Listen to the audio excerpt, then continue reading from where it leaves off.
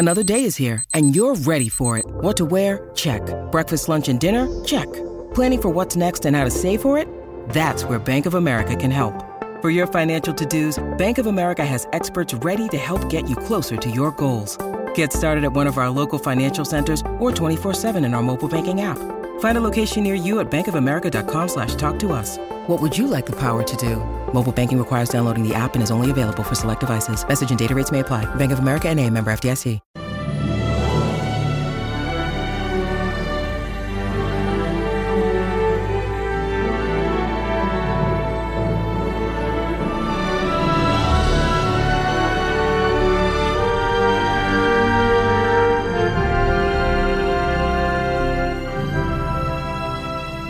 Welcome to the Podcast Maneuver, the officially unofficial podcast for Star Trek Picard on Paramount Plus. I'm Jim.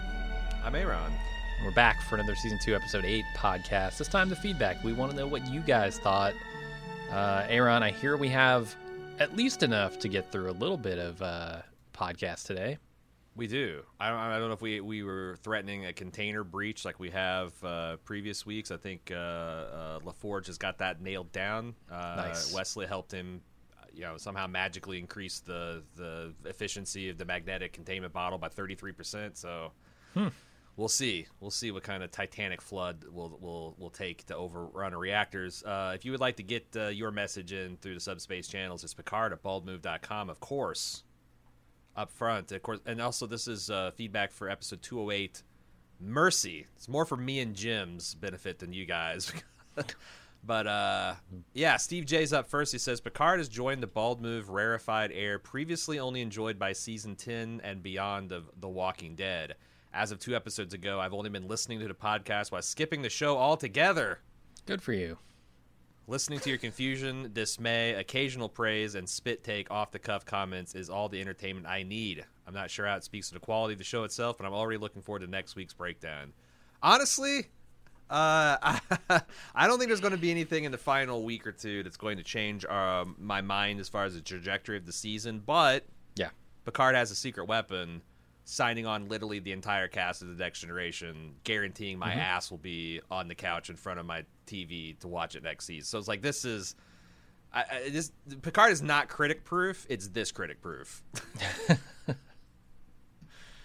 All I see is my space daddy when I'm watching this show, and I'm smiling. But that's really high praise. I get a kick out of people who, because I got that way. I started watching television when this site called Television Without Pity was kicking around the internet, and there's a couple shows that I used to like, and they had a very snarky take and breakdowns of it. It's all text-based. This was before podcast. But I found myself a couple of shows where I'd stop watching and I was just reading the recaps because I really enjoyed how much they were just like tearing into the shows and stuff and whatnot. Mm-hmm. And they broke it down enough that I felt like I could keep up with the action. So I get it. And like I said, I think it's hilarious. So we'll be here for you this season and undoubtedly next one. There are circumstances I could see us not covering it, like if there was like 3 other pulp shows on. Yeah, even then I have to imagine to get like an episode for the season. And just to talk about our thoughts about the way that they brought the characters back and things. It might retreat to off the clock because I can't imagine myself not watching the show. Right. I mean, with all my beloved crew members coming back. But we'll see. We'll see next year whether it's relegated to off the clock or whether it gets full flagship Picard coverage.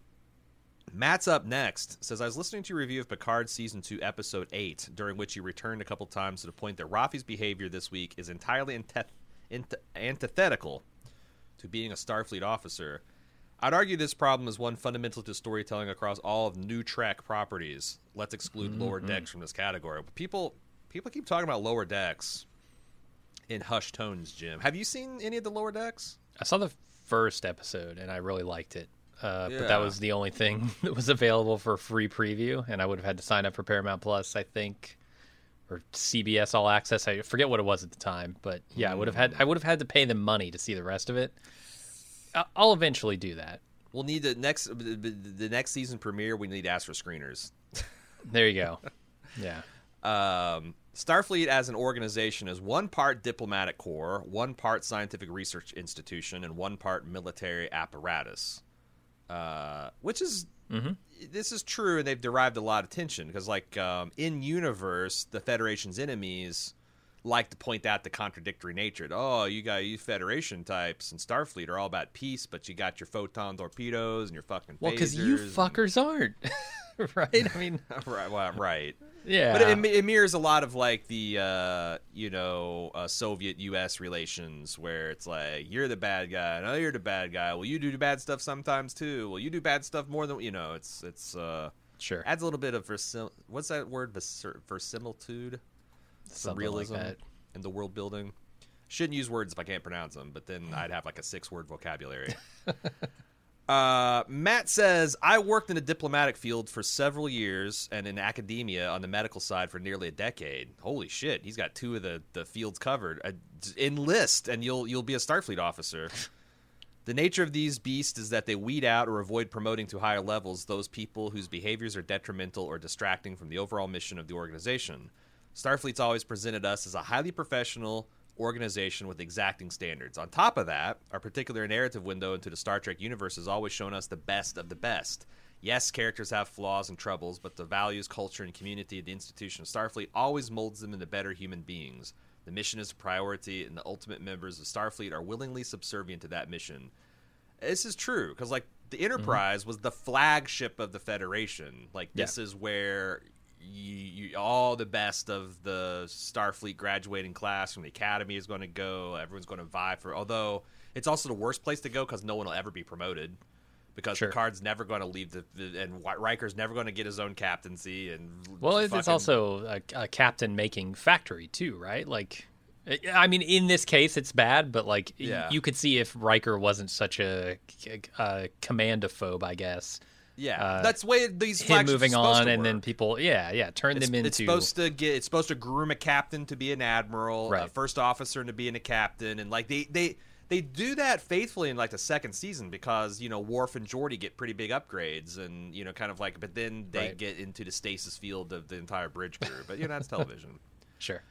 The priority of the storytelling across all new Trek, Matt continues, is the emotional state of the individual, and while I'm certain many people in this fictional Star Trek universe of the future suffer from the emotional struggles and insecurities that are being depicted, these people are not going to be officers in Starfleet, especially when Starfleet is annually battling to save life as we know it. The stakes are pretty high.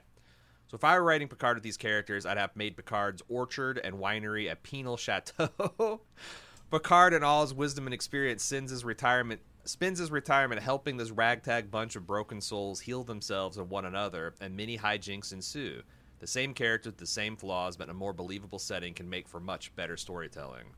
Best regards, and please keep up the exhausting schedule because I can always consume more. Holy moly. I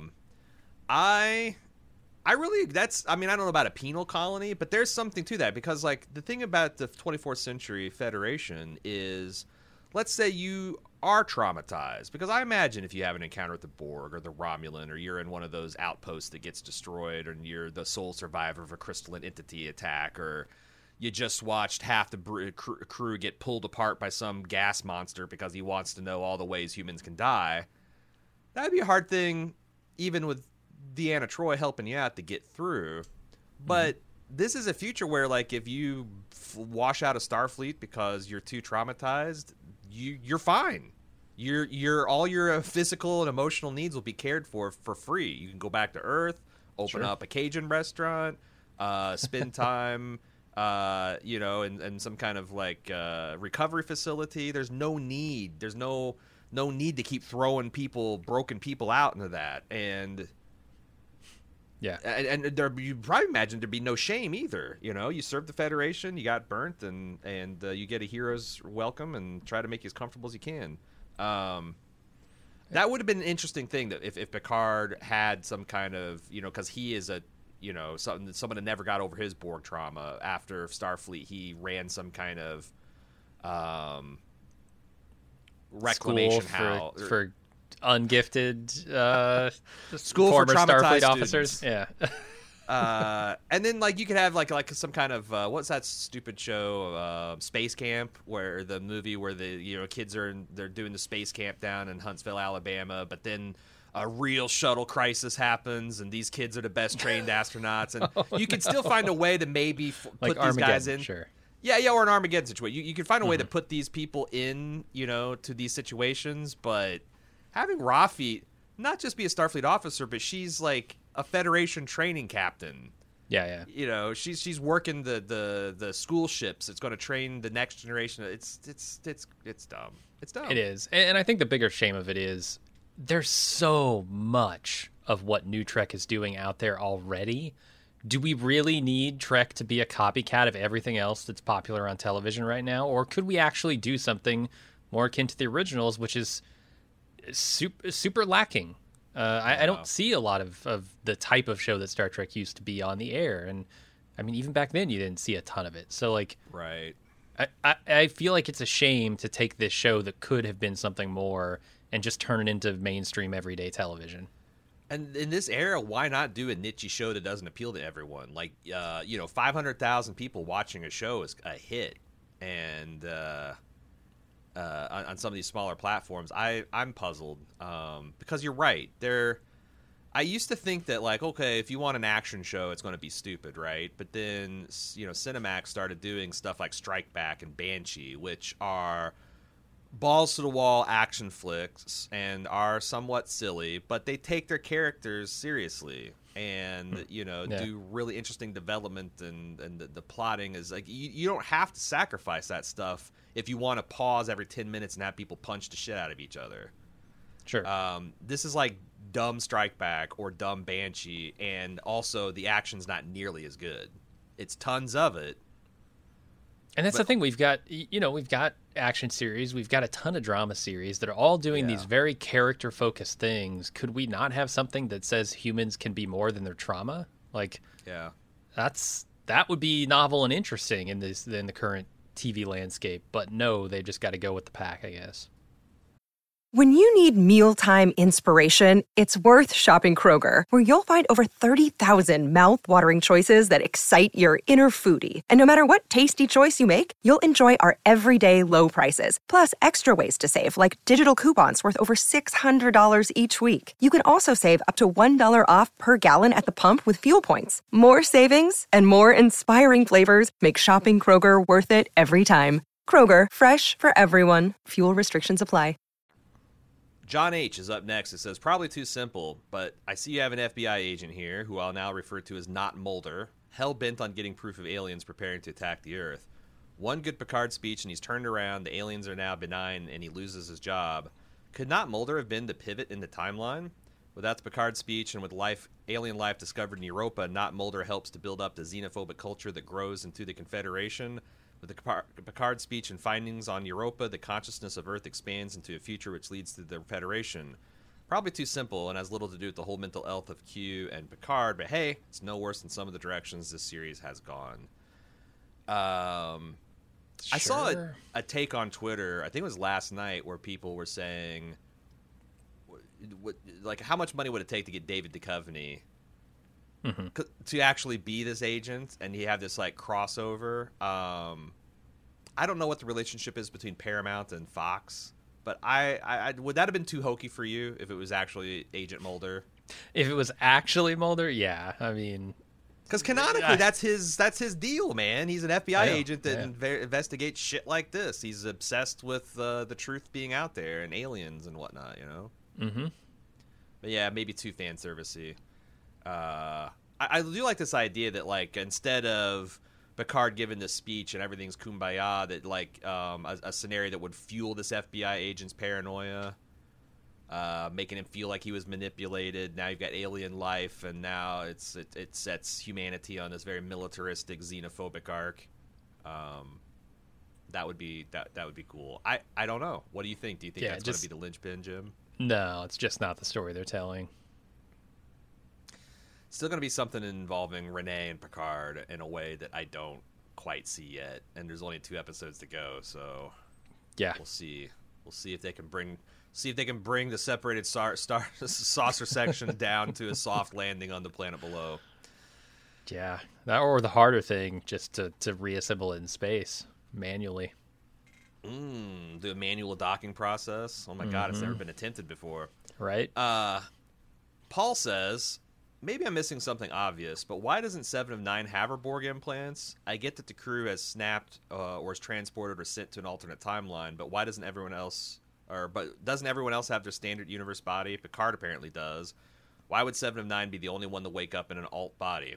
Anyway, thanks for your awesome coverage. At this point, I'm mostly watching to just hear you two crack me up with the review. Well, thank you, Paul. Again, high praise. You got a take on that, Jim? Why doesn't 7 have her implants, even though Picard has his all metal, full that's metal the alchemy stumper, body? Right? Like the fact that he didn't get his normal human body that he would have had in the timeline that they came from, but she does. Yeah, it doesn't make any sense actually. Now that I'm thinking about it, I don't think they've. And then they might have thrown a sentence or two in episode 1 or 2 or 3 that kind of explains this, but the way I think I could massage it is that the Soons are dominant in this militaristic Confederation timeline, and that Picard would likely have been shot to hell and just body ruined by all of his martial exploits. So, you know, rather than Soon being like this clandestine lab, this is just something that anyone can get. Full cybernetic replacement, and Picard, the dictator Picard, whatever the hell is the first warlord Picard, got really fucked up in his fights against everybody, and he's had a full cybernetic replacement. But it pretty stretches the. Yeah. Because 7 not having it makes sense. They meant that 7 does make sense. Yeah. The only reason she got assimilated because her parents were out exploring the galaxy in unarmed probes, and that just wouldn't happen with the Confederation. Right. The other thing is clearly this version of Picard didn't have the Uromaji syndrome. Is that genetic, or did he catch that on some planet? I assumed it was just genetic, like an Alzheimer's type thing. I don't know. Last few weeks, I've come down to Girardi syndrome, where I'm inexplicably finding Allison Pill extremely attractive and compelling. That's not genetic. Yeah, you can catch that. I don't know if there's a cure for it. We'll see if she gets freaky pneumatic tentacles popping out of her head. It might inoculate me. But no, I think that's the thing. Like, I saw this thread this weekend. I can't help myself. I do love this show, where someone is defending Picard against the canon sins that the fans are saying it's committing, and he's I hate the type of thread that takes like the 6 or 7 dumbest things that someone on Reddit or Twitter says it doesn't understand Star Trek, and it's like, Picard's actually a pretty good show. I'm like, okay, you knock down 4 or 5 straw men, but there's some pretty glaring inconsistencies with its own canon and things. It's like, yeah, why not just have Picard be in a normal human body, and he just doesn't have Girardi syndrome in this timeline, right? Because it's not like it made a big. I guess was that the first. Like the only. Go ahead. I was gonna say the only thing I could see that it actually did is forced Talon to go into his mind, right? Because they couldn't hit him with the paddles or whatever, because he blew those things up. So she had to go in and wake him up, and so she was, privy to his memories, and it connects them, but. I feel like that they could have done the same thing with a coma. It wasn't. She didn't enter his mind because he's a robot. She entered his mind because she just reversed the technology she uses to observe these other biological beings. And I guess it was the eye-opening moment for the Doctor when they tried to shock him and he EMP'd their whole lab. Yeah. But they could have just had someone whip out, like the next scene could have been exactly how it went, where they beam some kind of crazy tricorder and she sees that it's like they didn't. I don't know. It seems like an unforced error. Yeah. So I don't know. These people, they're not the world's greatest writers, I think. Gustav is up next. Says, I had to stop my run in the middle of it to write. This man is out there jogging, listening to our Picard coverage. Had to stop because I was listening to your episode 8 podcast, and when Jim started talking about a cheap imitation of 90s character actor, I said to myself in my mind, the dad from Elf 5 seconds before Aaron said it. Kind of funny how facial recognition or character recognition or just any sort of recognition works. P.S. The show is driving me bonkers. Yeah, it's that's like the concept of a poor man's whatever. There are these Hollywood types that are there's like archetypes. You need someone that look or feel a certain way. I do wonder why do you cast the poor man's version, the dad from Alf, to be an FBI agent that's traumatized and driven by aliens? Like, we have the archetype of Mulder, who is not like that. I mean, he is like that, but he's not like a schlubby nerd. He's pretty driven FBI agent in his own right. This guy seems like kind of a joke, even before we understand that he's actually a joke in the FBI. It's just a weird way to play it. Yeah, I'm not sure why I get that impression, but I think you're right. It might have to do something with this guy wearing like a 1990s fitting suit in the year 2024 that I feel like it just gives him an impression of being less than serious, but I don't know. Something about the actor. Maybe they're like, we need a guy who's weak-minded and able to be ran around by aliens. And, the dad from Alf could barely keep Alf from eating the family cat. It was a weekly struggle. It's barely like he's just this white knuckling this alien situation. So like that's the same kind of energy we want to manifest in this character. Get me the poor man's version of the dad from Alf. But that's a stupid choice. That's not a cool way to go, show. And we need a man who can be convinced in a single conversation with a robot captain from the future to abandon his entire career. That's what we also need. Who was the big bad Cardassian on Deep Space Nine? It's not Elam Garak. He was the big gay Cardassian from Deep Space Nine. It was Gul Dukat. Dukat, yeah. Imagine if Gul Dukat was just ridiculous. Yeah. If this guy was Gul Dukat. Yeah. It's not good. Not good. Michael Jr. grades back with another poke at the feedback. He's saying, hey guys, just wanted to briefly point this out, but the music that plays whenever the Borg Queen is on screen and when Jurati is on screen is none other than the Borg theme written by Jerry Goldsmith for Star Trek First Contact. Nice to see the producers at least musically acknowledging the tapestry that came before them, even if they can't seem to do the same in their writing. I've always thought the soundtrack written for that film has been sinfully underused, so it's nice to hear it getting used finally. Yeah, you've got some great music in Star Trek. Why not? Yeah, I much prefer the Goldsmith stuff to the Russo stuff. Yeah, but that's just me.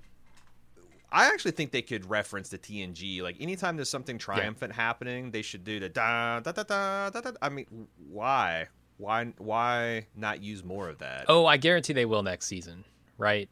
You have to. You bring back the whole crew. You gotta use it. I can't guarantee anything. I guarantee it. I mean, Paramount owns this shit. Why not, right? Todd B says, no doubt at this point your inbox has been inundated with this information. But the actor who played Agent Wells also starred as Lieutenant Duquesne from the Federation time ship Relativity in Season 5, Episode 24 of Voyager. Holy shit. This is where my Voyager... Because I stuck it out. Long checked out. I watched one whole season past the introduction of 7 on 9. I think that's Season 3. But I certainly didn't get this Season 5. So, I didn't get this reference. Todd says, every die-in-the-wool Star Trek fan was sure the big reveal is going to be that he was, in fact, Duquesne, undercover, again protecting the timeline as he once did before. And would no doubt have a juicy exposition bomb for our heroes, especially with his name like Wells as in H.G. Wells as in the Time Machine. Why didn't they do that? Why do you what is their obsession with casting the same face for different things? I mean, this is a Star Trek thing, right? I've seen shit. I've seen the guy that's too, in a lot of it this season. I've seen a lot of it, yeah. I've seen Star Trek do this time and time again, where they just cast the same actor because they're available and they know them for a different role that has nothing to do with the other role they played. That's true. It's fine. It's fine. Yeah. Is Lieutenant Duquesne, was he a human? Let me do a web search on him. Because what they usually do when that happens is it's like you have a Romulan commandant playing a Klingon officer, or exactly a Klingon playing a human later. You don't usually literally have the same face. Especially since, like, this would be... I'm with the diehard fans. If I'd known that, I would been, and I'd saw the casting sheet, I'd be like, oh, this is clearly a time guy. And yeah, this guy's just a fucking human. He looks exactly like he's a younger schlubby officer. So I don't know, because that seems like that would be a good idea. I mean, James Cromwell was in the series twice, right? As two different characters. He was like a governor of a clone society, and then he was Ephraim Cochrane. Yeah, you're right. It is a very Star Trek thing to do. But another point where, like, the fans are expecting the show to be twice as clever as it is when it's half as clever as it should be. Let's move on to Josh B. Says, first off, I think the Star Trek Picard is a good show. All right. Everyone's entitled to their subjective opinion. Not great, or certainly must watch, but good if you like Star Trek. I'll agree. I mean, there's a reason I'm still watching this. You know, it is Star Trek. It's better than Disco. It's more Star Trek than the recent movies, with the exception of the 2009 JJ film. Do you think retro... Because, like, everyone loves the 2009 reboot because it's so fun to see these new, younger characters embodying these beloved... actors embodying these beloved characters. Do you think the 2009 JJ film holds up? I've been thinking about this lately, having watched Picard and having trouble digesting what Picard's putting on screen. I feel retroactively bad for liking that movie, because I do like that movie. I think it's a fun, fine action movie with, some great portrayals, perfect casting of these old characters that I loved. I feel bad for liking that movie because I think it gave license for them to do what they have done to Trek in the last decade, which is just kind of shit all over what Trek was, in favor of becoming this action thing, in favor of, like, mass appeal. And I kind of hate that it's become that, and I feel like I contributed to it by liking what they did in Star Trek. That's a problem with the movies altogether, because it's hard to do a motion picture version of Star Trek, because even Star Trek has its action episodes. You know, there would be totally, you know, the ones that are really pulse pounding and exciting, you know, like Best of Both Worlds, you know, where the Amok Time, where Spock and Kirk are going to gladiator fight over raging Vulcan hormones, shit like that. And the movies tend to, like, when you make a 2-hour-long Star Trek movie that embodies the soul of Star Trek, you get something like the motion picture, which someone we just talked about on lunch last week dubbed the motionless picture. And it's slow, and it's not to everyone's taste. The movies tend to always kind of emphasize the action because, you know, you got 2 hours, you need to bring in people who aren't familiar with Star Trek, you action it up. It feels like instead of the shows influencing the movies started influencing the show. And JJ, I do think that that's the pivot point where Star Trek just never recovered its whatever intellectual heritage it had. It got blown away with all the lens flares and big dumb action, like Sulu with let's give him a fucking sword because he went crazy that one episode and chased everyone around with a fucking rapier, you know? Like, let's just lean in, just do nothing but fan service and action. And I'm with you. I loved that film when I first saw it, thought it was a hoot. But now we just resaw it during, 2 years ago during our 24-hour Trek marathon. Right. And I remember thinking, God, I see all of what's wrong with modern Trek embodied in this film. And it was so good and so fun, I didn't see it. Josh, I'm sorry, I didn't see you over there. Me and Jim just started talking about Star Trek for 5 minutes and forgot all about that you had an email you sent. Josh says, I have a headcanon theory that I wish could have been part of this season. Picard, a 100-year-old man, has had traumatic childhood memories. Due to his age, his memories obviously would have faded and twisted over the years. Heck, I'm 35 and have vague memories of my childhood. Now he gets this robot body that can recall perfectly what happened in his childhood. Maybe Picard himself cannot recall, but it's now accessible in his new golem mind. Now his memories and his robot brain are in direct conflict and having to reconcile by facing the events like what happened in the previous episode. It would help with the fact that it hasn't been an issue before in Picard's character development. What say you fellas? That's not my understanding of how memory really works, but you could probably get away with it. Sure. I think that is a smart idea because, yeah, our human brains, the neurons, like you can have these long dormant memories and you smell a smell and suddenly like you had never thought about this memory and now it's coming back in like, full color and sound, right? Whereas if you have, I'm presuming a positronic brain doesn't have concepts like weakened synapses or I feel like that Picard might have perfect recollection of everything that he actually remembered in a robot body, and that would have been an interesting thing for them to explore in this first like episode or two, because he's like commandant of the Federation and of Starfleet Academy, and if Jurati were a better character. And they have a quiet scene where he's like, I just one of these side effects of my positronic brain is I'm recalling all these things that I haven't ever processed as a fully human and they could have set that up as that tension. And even then that could have brought Q. Like Q could have like sensed into space time that Picard's going through this difficulty of experiencing some new phase of his existence, and he's simpatico with Picard, and he's going through some kind of thing that he's... Yeah, I mean, I feel like this is the frustrating thing about this show, is I feel like any 5 random Star Trek fans that have watched 3 or 4 series, if you gave them the amount of time and budget, would write better scripts.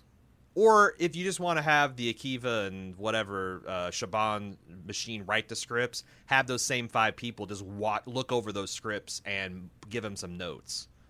But whatever reason, none of this stuff is happening, and no one even questions it. It's just, Picard's always been, just white-knuckling childhood trauma, Yeah, I do wonder what the stats have been like, the engagement stats, and we'll never know because Paramount Plus isn't obliged to release any of that stuff, and Nielsen's not going to get their hands on it. But yeah, I do wonder if they've seen a dip because of that in their stats, or if people are still watching even in even greater numbers. Who knows? You hear Q's coming back, you might have roped a lot of people in, and season 3 they come back with more actors from the original, and I don't know. I mean, it's clearly working for him. John Lancey is a big part of roping me in, because I don't think that... Right. I can't remember at the end of last season where we were like guaranteed we're going to come back for season 2 of Picard. Because I'm like, that's season 2. It's a new writing room. I wasn't fully aware that this was literally the same... This is like the Zack Snyder problem, where you throw the keys to the kingdom to some person who seems keen to have them, and then you just have no ability to ever reflect on that decision. Like, are these the people... the people that did Disco, are what we're getting out of Disco? Is that what we want to get out of Picard? Do we want to have a different creative team? And they're doing, I guess, everything but the lower decks, I'm assuming.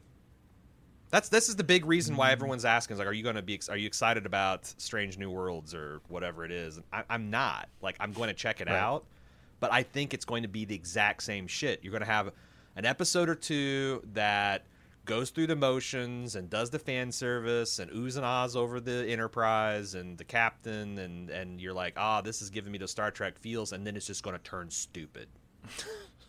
Yeah, let's see. He says, P.S. Lower Decks is considered canon and is the best of the new Trek by far. Lots of voice cameos, takes place after Nemesis and after Voyager gets home. So I guess, Lower Decks is canon. Crazy. Wow. Yeah, I wouldn't have guessed. Are you aware that the old series had an animated show? Uh-huh. Okay, because that was always considered canon too, but it's not like really, and it's not like a cartoon in the sense of Lower Decks. Like, this was a very realistically animated, for the time, interesting stories. Like, it wasn't like a Saturday morning Star Trek. It feels like Star Trek, but I thought Lower Decks, since it's kind of satirical, they would just say, that's just not canon. But guess not. Zulema O is batting cleanup for us here. She's the final one into the fray. Hey guys, first time writing but a long time listener. Well, it's good to hear from you, Zulema. I just finished watching the latest Picard, and the thing that bothers me, even from previous episodes, is people being afraid of pointy ears. Was the FBI guy afraid of the Vulcans because of pointy ears? The Watcher talked about having to hide her ears too. Even if this universe never had a Star Trek show with Vulcans, they have to have fairies and wizards. I'm positive a few people in that universe modified their ears to be pointy like people do now. What do you guys think? Do you think pointy ears aren't a thing in that universe's stories lore? Live long and prosper. You know, I've always thought it's kind of weird how there's this obsession with hiding Spock's ears. Because if you saw someone with pointy ears on Earth right now, would you be like, oh my God, aliens walk among us? No, but it would certainly draw attention. I did some research, and because there's something in the back of my mind tickled me about there's like a birth defect that gives people these pointy ears, and I looked it up, and according to Wikipedia, there's a condition called Stahl's ear, which is informally known as elf ear, and it's a birth deformity present, or it's a birth defect that can be corrected cosmetically, because of course, it's also called Spock's ears, and it results in an ear that's pointy on the outside. It actually comes to a small point. So, like, on Earth, we have humans born with pointy ears. We have people wearing costumes, like Zulema here mentions, that have pointy ears. It's one thing, like, I guess Data's the one that's the biggest problem, because, like, well, maybe he's albino, but he's also got literally gold eyes. And